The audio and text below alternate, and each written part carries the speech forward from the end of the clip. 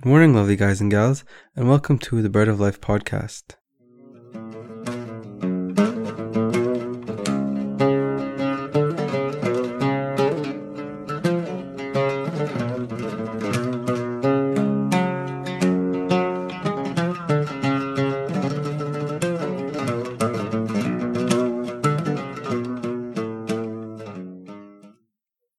Welcome back. Today on our podcast, we're going to continue to discuss the offering of the Lamb. Maybe we'll finish it. Maybe we'll take one more week to talk about it.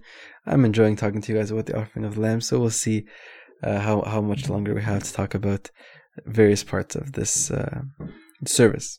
So today I wanted to primarily talk to you guys about the hymn Nisavev, or O All You Wise Men.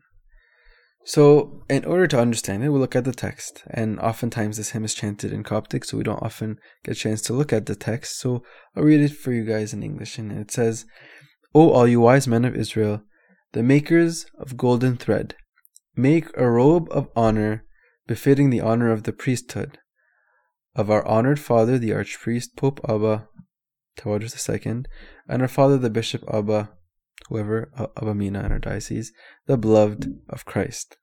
And this is considered a papal hymn, and it's supposed to be sung in the presence of the bishop or the pope. And this is true. But let's take a closer look at what this text is saying. This text is saying, O all you wise men of Israel, the makers of golden thread, make a robe of Aaron befitting the honor of the priesthood. This is kind of weird considering the context in which it's being sung, right? This is being chanted as the deacons and as the priest are exiting the sanctuary right before the absolution of the servants. So it's kind of odd. Kind of seems weird, quite out of place.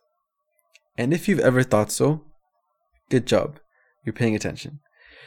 In today's rite, the hymn, O All You Wise Men, is sung in the presence of a bishop or the pope at the end of Thanksgiving prayer prior to the absolution of the ministers or absolution of the servants.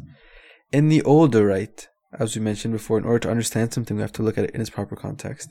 In the older rite, the offering of the lamb was preceded by the liturgy of the word.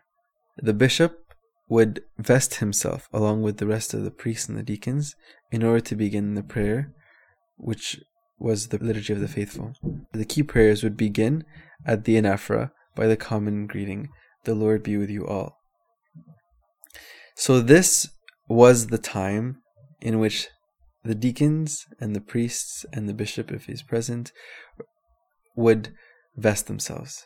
They would they would have prayed the entire offering of the lamb with the regular clothing, and then they would vest themselves at this point and then enter into the liturgy of the faithful straight away.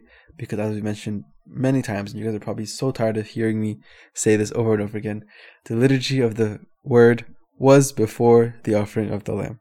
So this hymn is a hymn of vestment, a hymn of that should be chanted as the deacon and the priest and the bishop are vesting themselves, are putting on their tunics.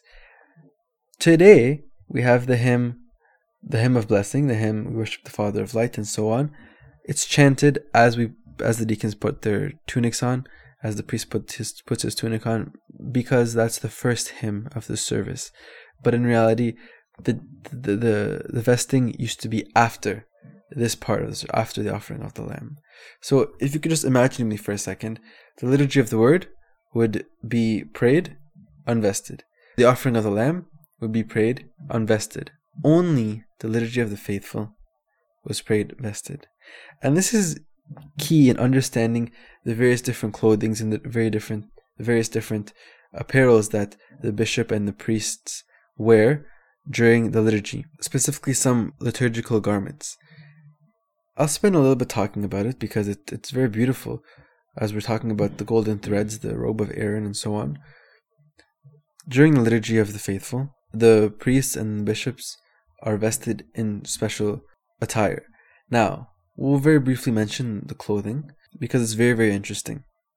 So, up until this point, the priest and the bishop are wearing their black robes and the regular hats, the regular turbans.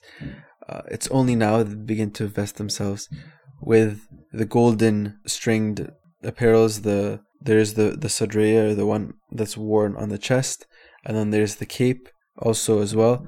The priests have their pointy hats. Some priests wear a veil instead. And the most interesting part are the bishop vestments. The bishops usually have their cape, which includes some kind of sleeves that they put their hands through. Now these sleeves, and also a belt as well. These sleeves and these belt have many reasons and many understandings as to why they wear them. But I'm just going to focus on one particular thing about the vestments, which are the cuffs. The priest and the bishop in the older tradition used to wear cuffs. Used to wear maybe like 6 inches or so worth of fabric that they wrap around the ends of their hands, the ends of their arms, right before their hands at this time. And this is when the liturgy of the faithful would begin. In one of the churches that I've attended, the priest always puts on these cuffs right after the gospel, because that's when they would traditionally vest themselves.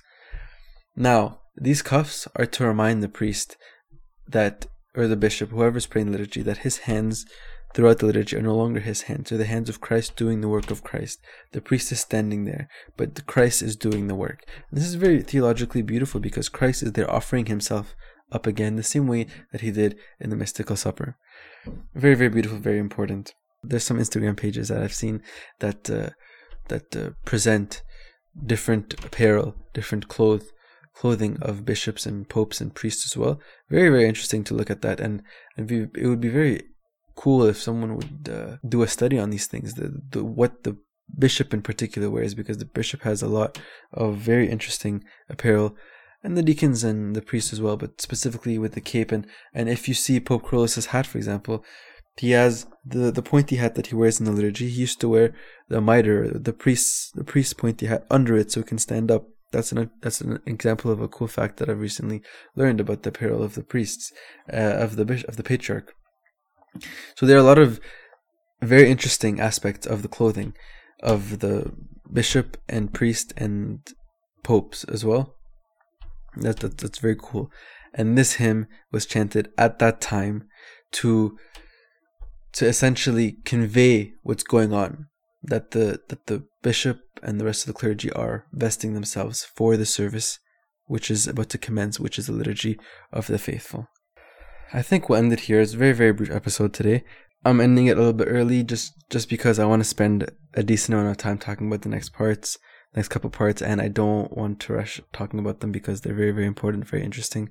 So we'll end it here. We'll end it a little bit early, and we'll continue next week, and we will wrap up the offering of the Lamb, God willing, next week, and we will begin the liturgy of the Word in 2 weeks, God willing. Freely I've received, freely I give. Have a blessed day. Until next time, God is with you, and Christ is risen.